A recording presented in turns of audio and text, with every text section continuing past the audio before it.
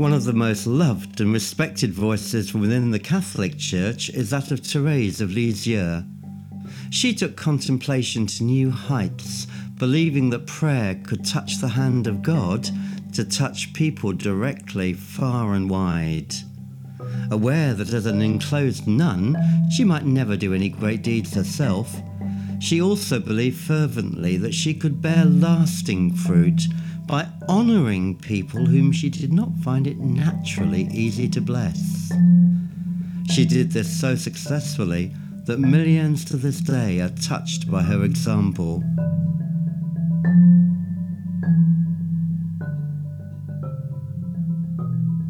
Right now, I pray in Jesus' name that you will help us to find ways to serve and affirm those whom we instinctively want to steer a wide course around. We pray especially for the herb of grace for those our old nature might prefer to keep in a lower place.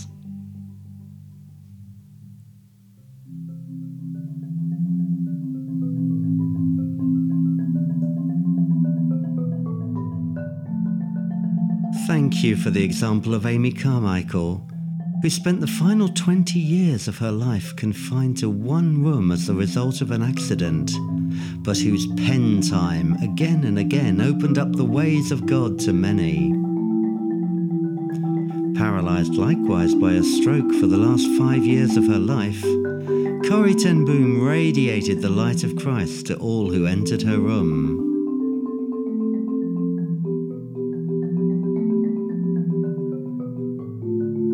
Thank you for each one whom we know whose activity path has dipped below their usual line and whose life has taken an enforced new turn.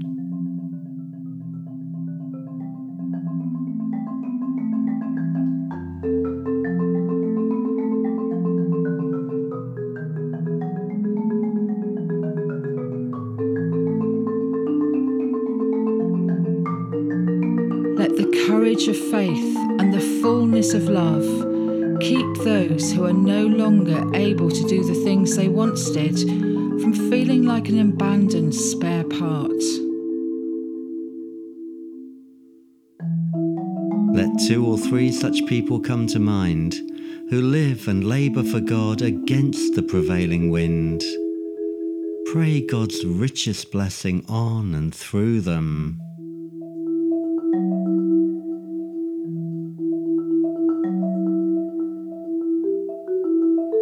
Each day, O Lord, you perform the miracle of raising up new plants and flowers to delight the earth, and replace those that have withered and died. Water hearts that are parched, bathe mud-bespattered ones. Touch and introduce yourself to those who don't yet know you. Strengthen the overly busy. Convict the undercommitted and help them to press on into your presence.